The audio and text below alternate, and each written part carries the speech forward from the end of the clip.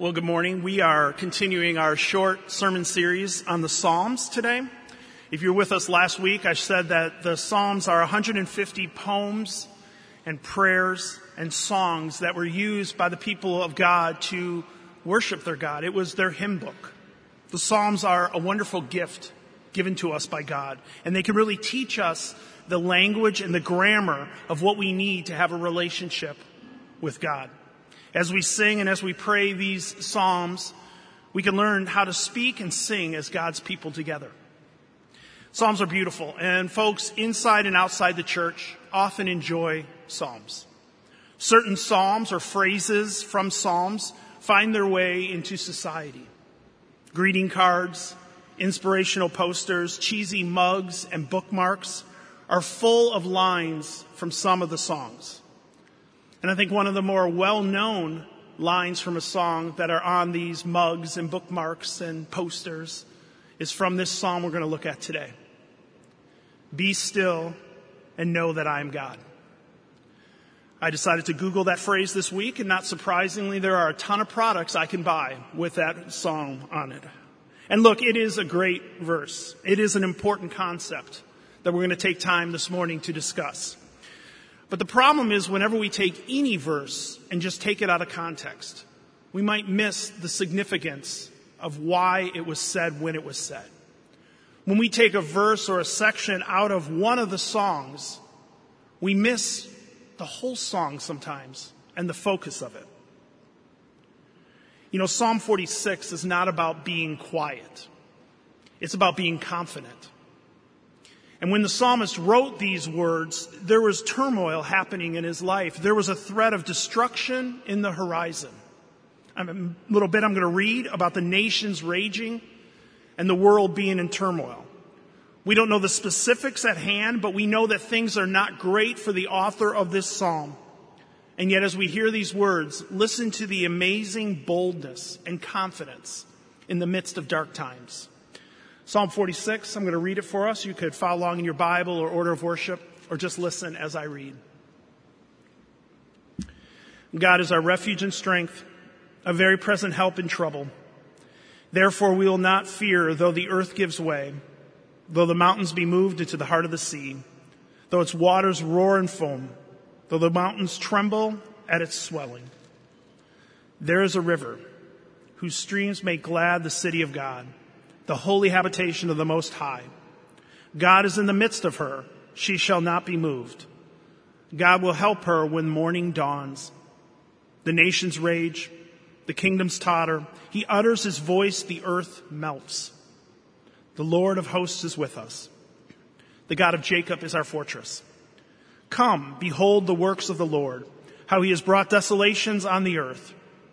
He makes wars cease to the end of the earth. He breaks the bow and shatters the spear. He burns the chariots with fire. Be still and know that I am God. I will be exalted among the nations. I will be exalted in the earth.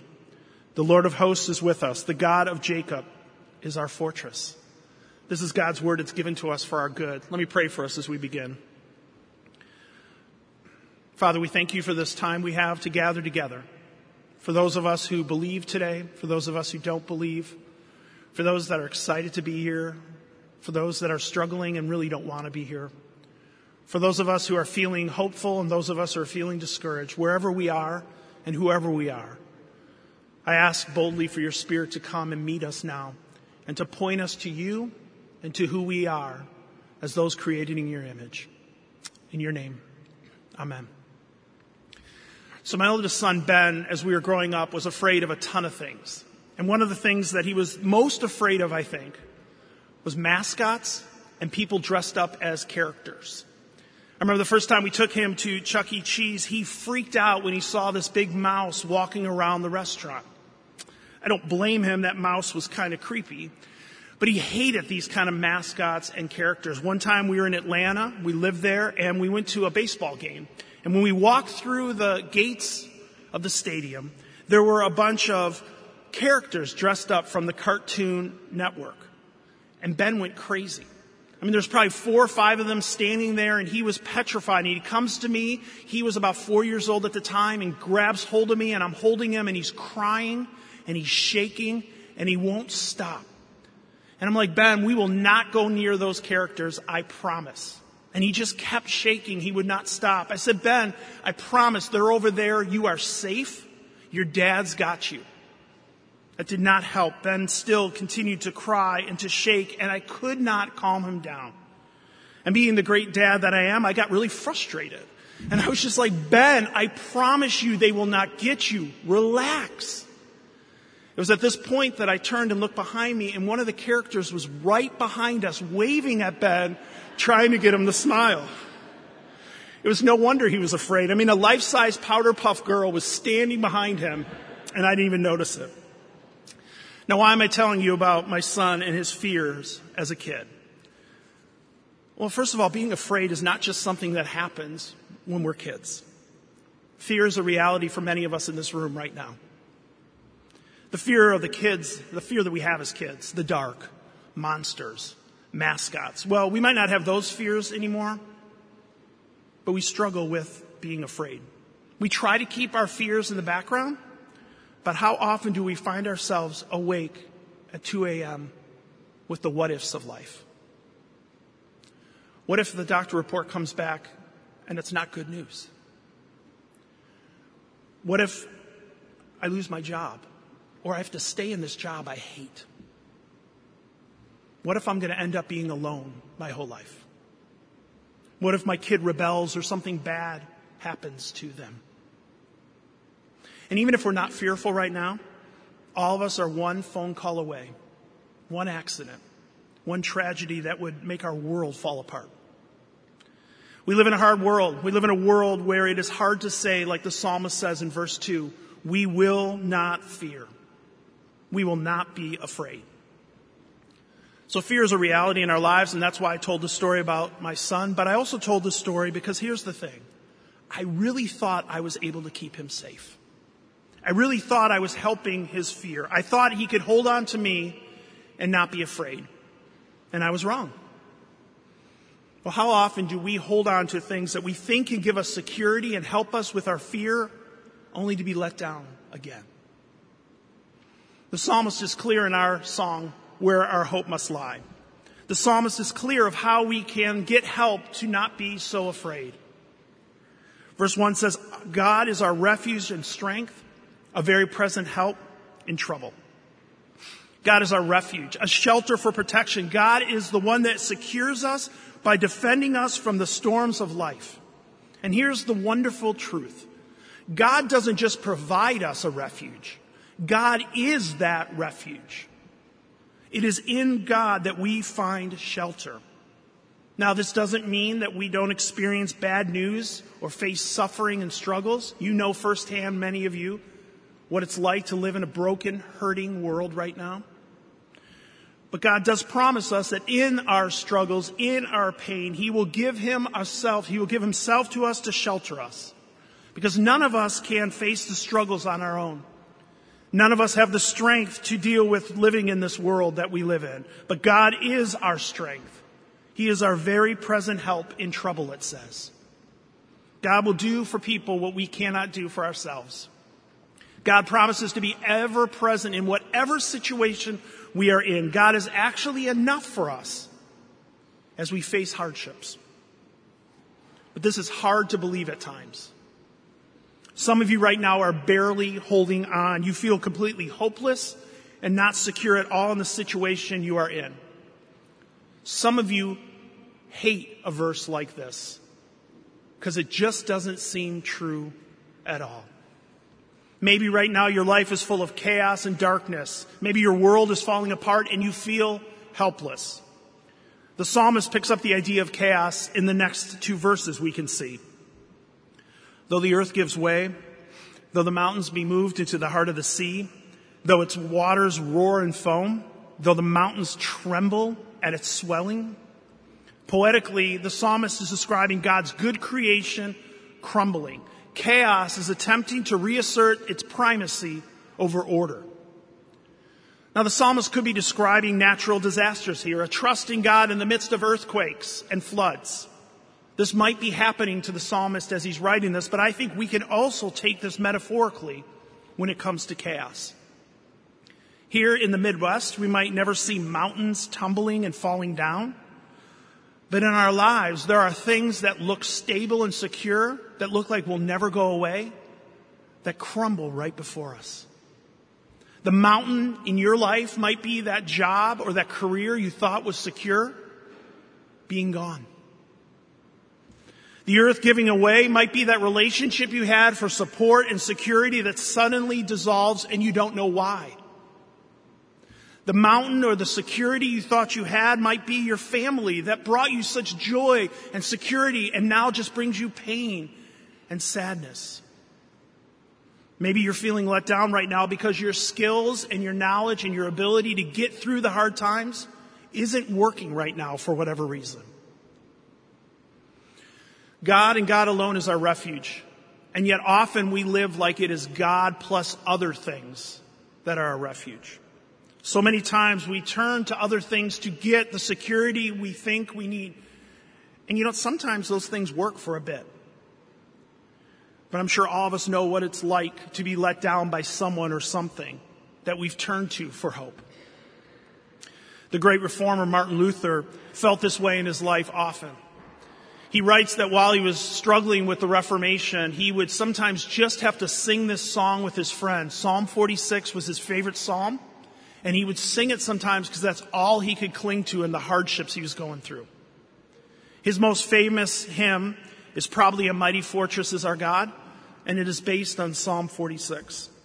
One of the lines of that old hymn goes like this: "Let goods and kindred go, this mortal life also. The body they may kill, but God's truth abideth still. His kingdom is forever."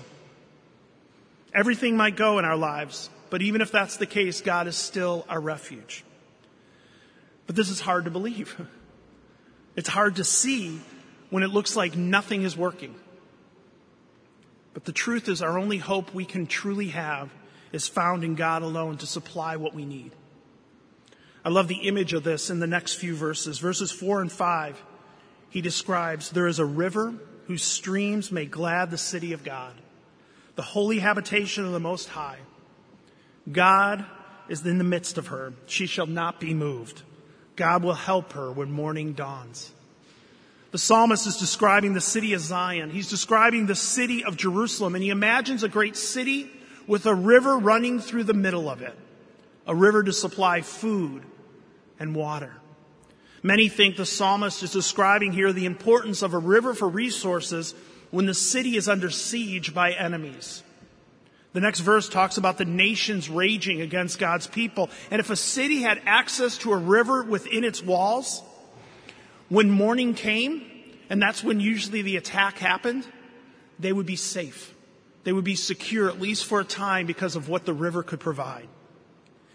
And even more than the river providing safety is the beautiful truth mentioned more than once in this section, that God is present, that God is there with them. But back to the river image, in the Bible, water is often used as a symbol of God's Spirit. In fact, one of the roles of the Holy Spirit is to remind us that God is present. When Jesus was on this earth and he told his disciples he was going to leave to go back to his Father's kingdom, he said, "I will not leave you as orphans." But in John 14, he said, "The Spirit will come to comfort you and to remind you that God is present." The Spirit does that today. More than the hope of a city is the hope of God's presence. And this is a good thing, because what happened to Jerusalem? It got destroyed. The very thing that they held on to for their security was gone, and it crushed the people of God. There are some psalms later on in the book that describe the angst and the pain of their city being destroyed, because now the thing they put their hope in was gone. The point of God being in the city was not the actual city. The point was the promise of God being present where his people were. But these people felt secure. They felt cocky almost, as long as they had a temple or a big city to rest in. and they miss the point of God's promise to them. I was thinking about how do we apply this to our lives, because most of us probably do not have a building or a city that we hold on to get us our confidence and our security.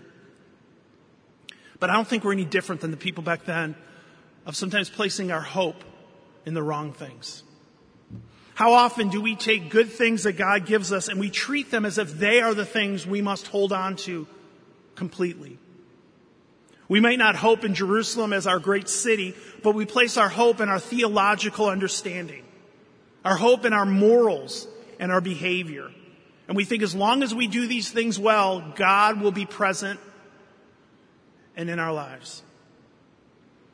Knowing our Bible, having good theology, having good beliefs, living moral lives are hopefully things we as a community strive for.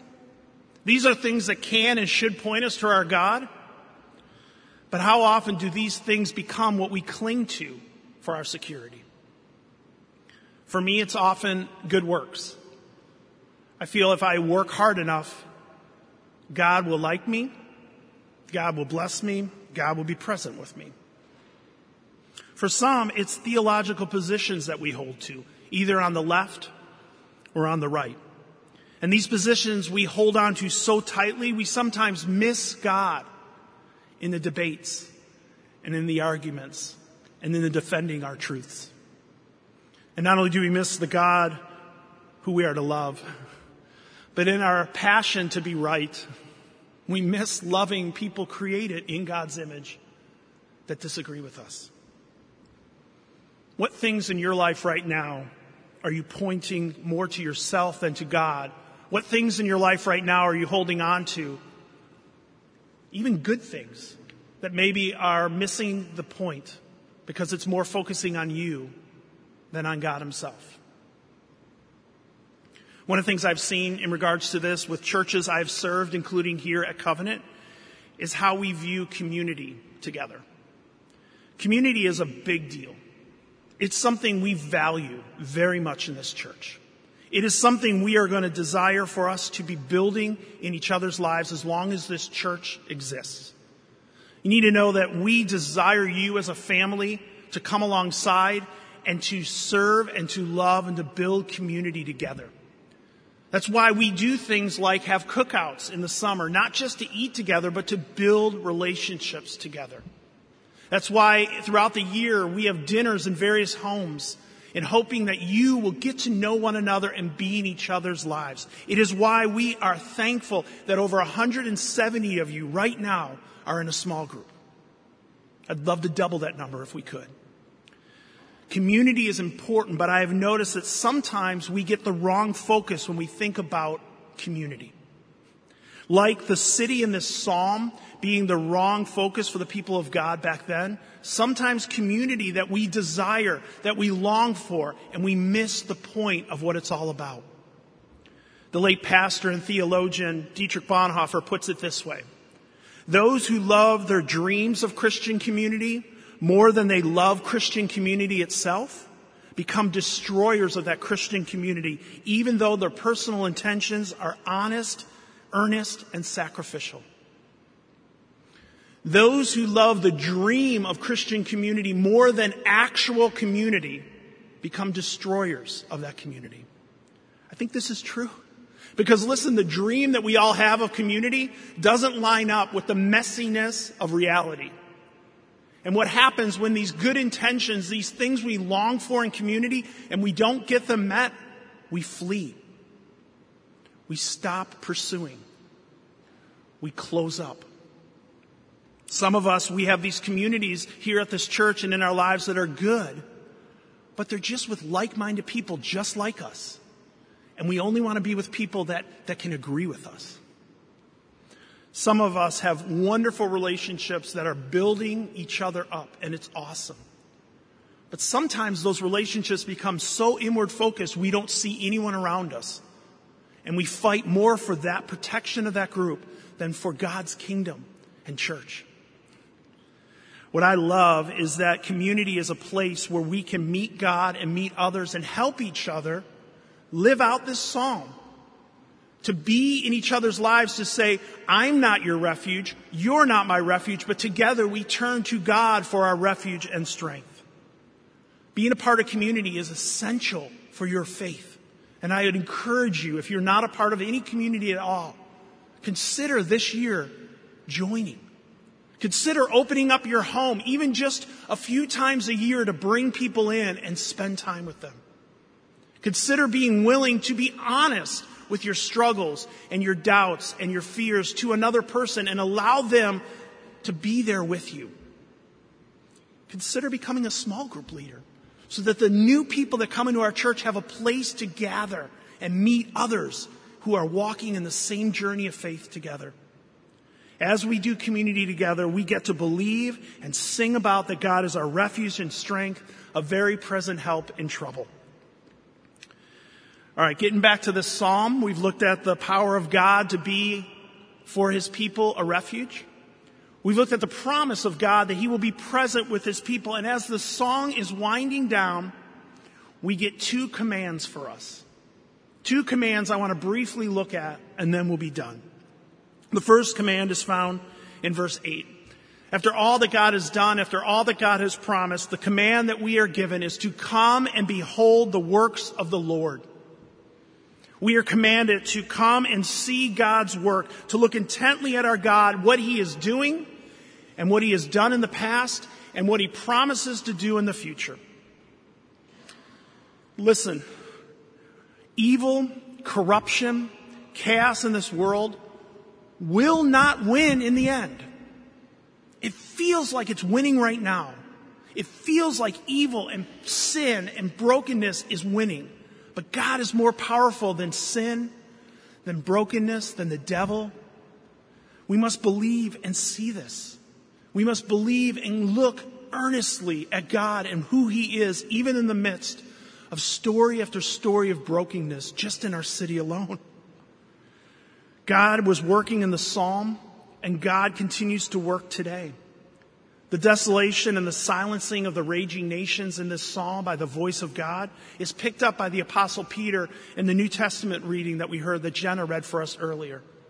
God promises to make all things right, to refine this world with fire. This broken world is going to be renewed and restored, and God is not slow in keeping his promises. It sure feels like he's slow. But the scriptures say God is not slow. He can and he will do what he promises to do. So we can boldly believe that God will make wars cease one day. That the violence we read about every day in our city will one day be gone. We can believe that God will break the bow and shatter the spear and crush the chariots.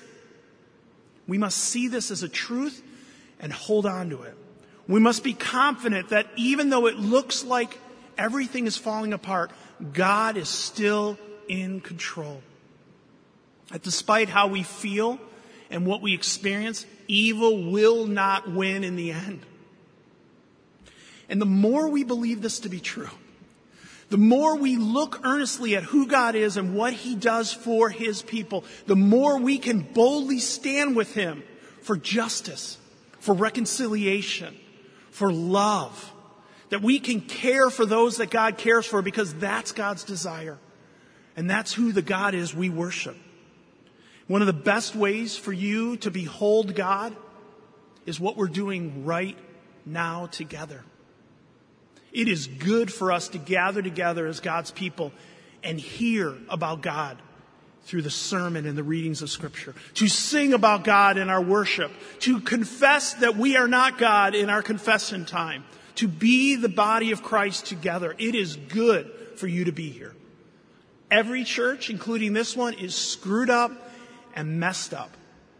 But God still allows us as broken, messed up people to gather together and behold him. So keep coming. Keep making worship a priority in your life. Join us as we behold God together. So that's our first command. And the second command is from this probably most well-known verse in the Psalm. We are commanded to be still and know that God is God. Now, this is not a command to just sit quietly and be comforted by God. This is not a command to just go on the beach and be still and let God minister to you. It's actually a rebuke to a restless, turbulent world. In some sense, what he is saying here is, shut up. You are not God. We are being told here to stop acting like we are God, that we need to cease and desist like it's all about us to get things done. The self-sufficiency that many of us live with, the pull up your bootstraps and work really hard to make sure your faith is strong, is tiring and it's not working. And we need to be still and know that we are not God. Often our frantic activities, especially good activities we do for God, become a way that blinds us and deafens us to not hear and see all that God is doing in our lives. Now, of course, the application to slow down, to take time off work, to turn off your phones just every once in a while, to stop just listening and watching TV all the time, to try to live an unhurried life, of course, that's an application that I need to hear. That's an application you need to hear. Being still and allowing for God to speak in our lives is very, very hard to do. We live in a frantic world full of chaos, and it is good to slow down every once in a while. But just as important, I think, to this is also to stop striving for things that only God can provide. To stop trying to act like God in your life, in your kids' lives, in the lives of people around you. To stop thinking you are the refuge and strength people need, but realize you need God as a refuge and strength. May we be still and know God and God alone is who we worship. It's who we turn to. It's our only hope we have for lives and faith in Him. Let us pray. God, we do thank you that you love us and that you are our refuge and strength and that you are present. May we see that as we continue our worship and then as we go from here to be your servants in the world you have created. In your name, amen.